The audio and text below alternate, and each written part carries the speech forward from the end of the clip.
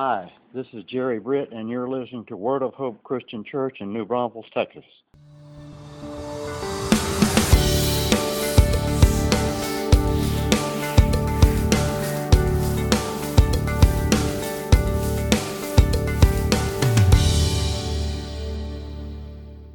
Hi, everyone, and welcome. I'm Pastor Tim with Word of Hope Christian Church in New Braunfels, Texas. It's Sunday, January 28th. It's my joy and happy place to be with you today because this is your Sunday sermon.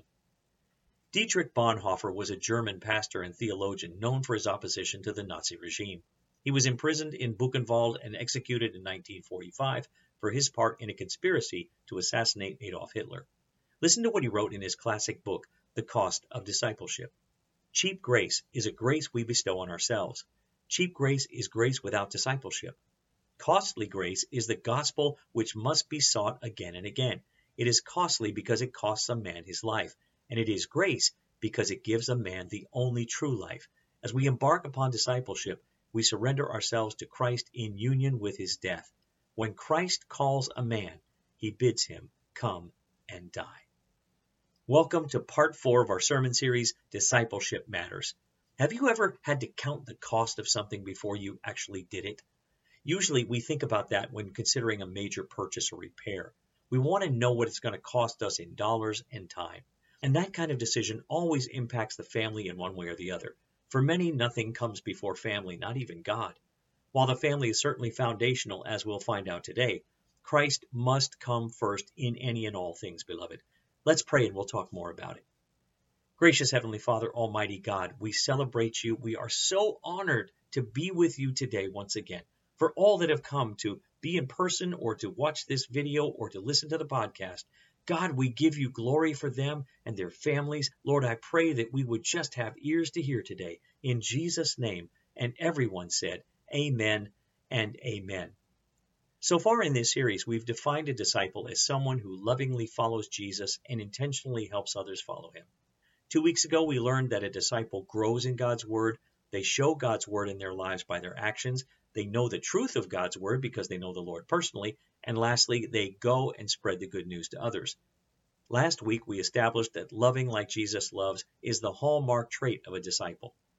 Our passage for today is Luke chapter 14, verses 25 to 27. It's very pointed, it's powerful, it's stunning, and it's shocking. These words spoken by Jesus are difficult, they're demanding, they're abrupt and offensive, and they run counter to our Christian subculture. In fact, you may find yourself pushing back a little bit during the sermon today. And I'd encourage you to resist the urge to dismiss these demands and allow their full force to jar you out of complacent and comfortable Christianity. Let's start together by reading Luke 14, 25 to 27. A large crowd was following Jesus. He turned around and said to them, "If you want to be my disciple, you must by comparison hate everyone else, your father and mother, wife and children, brothers and sisters, yes, even your own life. Otherwise, you cannot be my disciple. And if you do not carry your own cross and follow me, you cannot be my disciple." Let me make 2 observations before we dive into this today. Number 1, this is an urgent evangelistic message. In context, Jesus just finished telling a parable about the importance of inviting people to his banquet. Listen to what Luke says just a few verses earlier in verse 23. So his master said, "Go out into the country lanes and behind the hedges and urge everyone you find to come so that the house will be full." And number 2, this is a demanding discipleship passage. Jesus also gives some conditions to those who are considering following him. The word disciple is found at the end of verse 26. Go back and take a look at that. It says, "You cannot be my disciple." And in verse 27, "You cannot be my disciple." And if you keep on reading, you're also going to find the word disciple in verse 33, which says, "So you cannot become my disciple without giving up everything you own." A disciple is a learner or follower who was used to describe someone who is totally committed to a cause or a person. It comes from another word, which means to learn by practice or experience. Now, as we've said multiple times in recent weeks, a disciple, much like an apprentice, is one who emulates the teacher. Jesus said it this way in Luke chapter 6, verse 40. A disciple is not above his teacher, but everyone, when he is fully trained, will be like his teacher. Jesus is more interested in having committed followers than he is in drawing a crowd of fickle fans. He wants quality over quantity. The main point he's making is while the family is foundational, Following Christ must come first.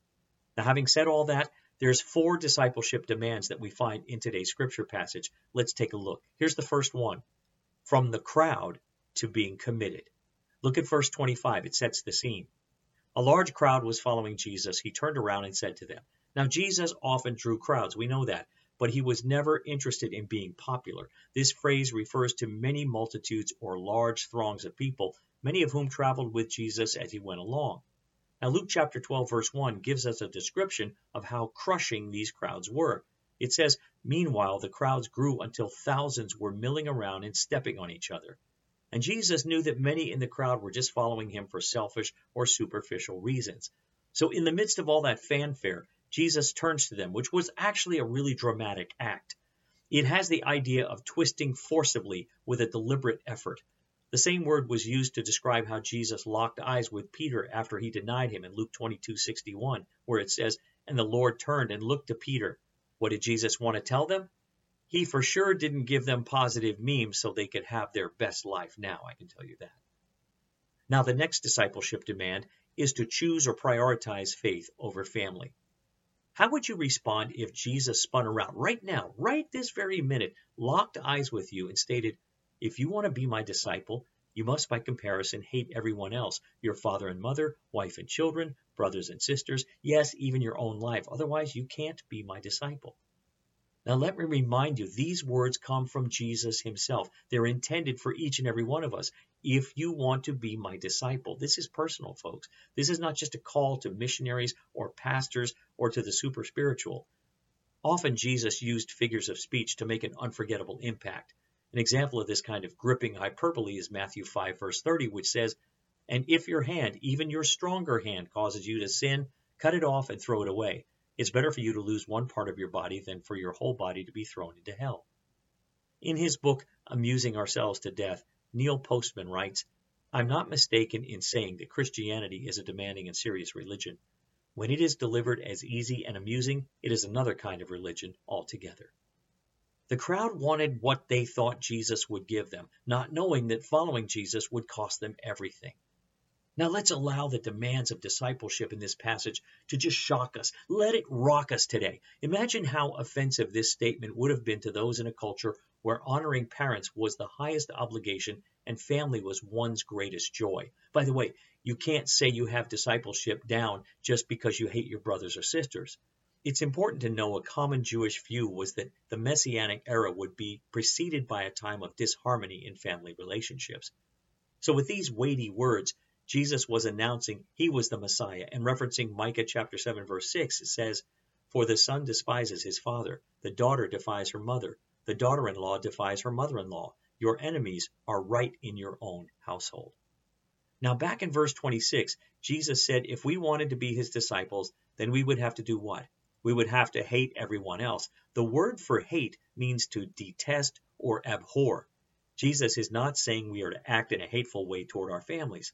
The Bible is clear. We are to honor our parents, Exodus 20, verse 12. Husbands are to love their wives, and wives are to respect their husbands, Ephesians 5:33. Dads are not to exasperate their kids, Ephesians 6:4. Mothers are to love their husbands and children, Titus 2:4. And grown children are to care for their parents when they no longer can do that, 1 Timothy 5:8. Our challenge, beloved, is to understand this cultural expression without diluting the demands of discipleship. The bottom line is, since there will inevitably be conflict between following Christ and family ties, we must prioritize faith over family. The word hate in the Bible, it often expresses priority and preference, not emotional hatred. In Hebrew, the word hate can mean to love less. J. Vernon McGee offers this insight. A believer's love for Christ should be such that by comparison, it looks as if everything else is hatred. Warren Wiersbe says, our love for Christ must be so strong that all other love is like hatred in comparison. The emphasis here is on the priority of love, and that's what we talked about last week. That's what Jesus explains in Matthew chapter 10, verse 37, a parallel passage, and it says, if you love your father or mother more than you love me, you're not worthy of being mine. Or if you love your son or daughter more than me, you're not worthy of being mine. In the world of the Bible, they didn't have lukewarm words for liking someone. They had just two choices, love or hate. We see this in Genesis 29, verses 30 through 31, where it says that Jacob loved Rachel more than Leah, and the next verse describes her as being hated. It's clear Jacob loved Rachel more, so in comparison, Leah was unloved. Jacob did not detest or have any hostility toward her. Now, having said all of that, let's not minimize the cost of your relationships with family members when you faithfully follow Christ. For some of you, your faith has already led to some family feuds. Maybe your parents don't understand your faith, or your spouse doesn't share your spiritual priorities, or your children think you're too fanatical. After Peter mentioned how much they had left in order to follow the Lord, Jesus said in Mark chapter 10, verses 29 and 30, I assure you that everyone who has given up house or brothers or sisters or mother or father or children or property for my sake and the good news will receive now in return 100 times as many houses, brothers, sisters, mothers, children, and property, along with persecution. And in the world to come, that person will have eternal life. We're called to love and live for Christ first and foremost, even if our families don't follow him. Whatever you've lost because of Christ, beloved, you will, as the scripture just said, receive now in return 100 times as many brothers, sisters, mothers, and children. So where do you get that many siblings and parents anyway? In the church, that's where. Your faith family is meant to be more substantial than the genetic bonds of a physical family relationship. It doesn't matter today if you're here by yourself or you're engaging online alone, if you're a child or a teenager, single or married, divorced or widowed, or an empty nester. We are family. Come on, you know the song, We Are Family. One of my favorite family songs is the beautiful song by the Gaithers, I'm so glad that I'm a part of the family of God. Now, before leaving the theme of family and faith, Kevin DeYoung describes two extremes related to our families. Number one, family as nothing. He calls this the family straitjacket, where the family curtails what we really want to do. In this view, kids are to be seen and not heard, or maybe not even seen. And the other view is family is everything. If the sin of parents a generation ago was to ignore their family, today it's to make children our idols. A third discipleship demand is to commit to Christ. Now, once again, Jesus hits at the very heart of human relationships to make sure following him comes first. Then he brings it closer to home by challenging us to lay aside our personal ambitions, goals, and our very lives. Look at verse 26 of the text. It says, if you want to be my disciple, you must, by comparison, hate everyone else. Yes, even your own life. Matthew demonstrated this by leaving his old life when he was called by Jesus in Luke 5:28, and leaving everything he rose and followed him, it said. It's easy to be a fickle fan. It's much more difficult to be a faithful follower. Corrie ten Boom, the Dutch survivor of Nazi gas chambers, once told a fascinating story. She said that a group of believers were meeting behind the Iron Curtain when the church door burst open and 2 Russian soldiers with guns stormed inside. They said that they would give 5 minutes for anyone who wished to renounce Jesus Christ as Lord to leave, but those who stayed would be shot immediately. As each person in the church searched his heart for courage to face a cruel death, a few got up and walked out. The officers then walked to the door of the church and locked it. They stared silently at the scared congregation and said, brothers and sisters in Christ, we are believers too, but we did not want to worship in a church where everyone was not completely committed to Christ and willing to die for him. May we become part of your fellowship. Anglican Bishop J.C. Ryle once said, it costs something to be a true Christian. Let that never be forgotten. To be lukewarm as a Christian, to go to church is cheap and easy work. But to hear Christ's voice, follow Christ, believe in Christ, and confess Christ requires much self-denial. It will cost us our sins, our self-righteousness, our ease, and our worldliness. All must be given up. Our Lord Jesus Christ would have us thoroughly understand this. He bid us count the cost. Beloved, a commitment to Christ is costly. And the last discipleship demand from our scripture today that I want to share with you is this. Surrender to the Lord's supremacy. Drop down to verse 27. It says, and if you do not carry your own cross and follow me, you cannot be my disciple. Now this phrase, carry your own cross, it is often misinterpreted. It does not mean to endure a particular long-term hardship, although Jesus' followers are often called to do that. It means to be willing to follow Jesus even if it means death. Losing a job, a business, or social media account is not the same thing. The persecution Jesus is talking about is physical death, the horrors of which pale in comparison to the spiritual life God promises. Unfortunately, we've romanticized the cross and turned it into something we put on walls or wear around our necks. Let's remember the cross was carried by condemned criminals and ended with a humiliating and excruciating execution. Everyone knew the person was saying goodbye to everything, and there was no turning back. According to our Savior, discipleship must involve death of self. Our independence, our agenda, our expectations, and we're going to talk more about that next Sunday. Speaking of being completely committed to Christ, Revelation 12 verse 11 says, "And they did not love their lives so much that they were afraid to die." Beloved, are you willing to renounce every person, every possession, and especially yourself in order to follow Christ? What's keeping you from following fully? Is it commitment?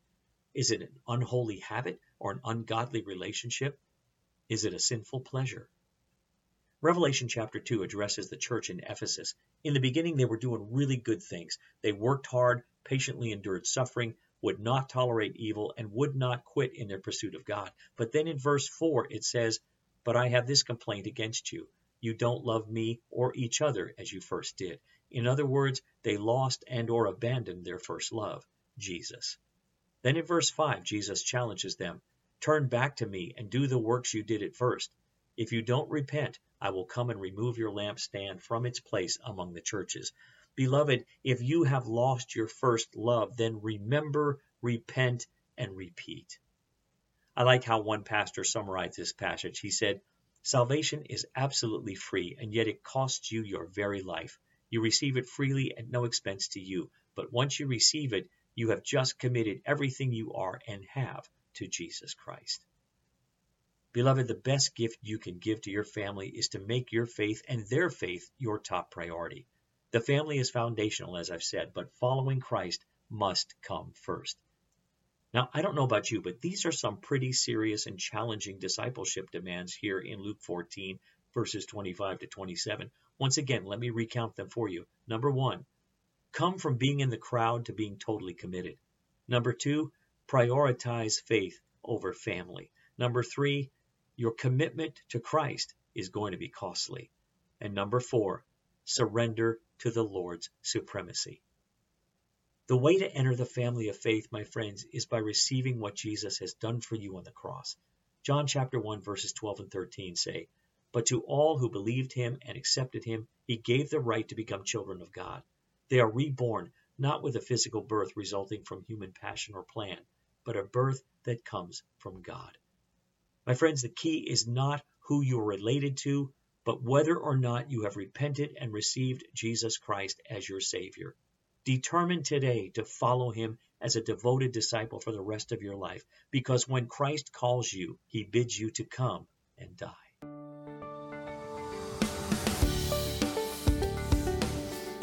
Thanks for listening. Join us again next time for another encouraging message from God's Word.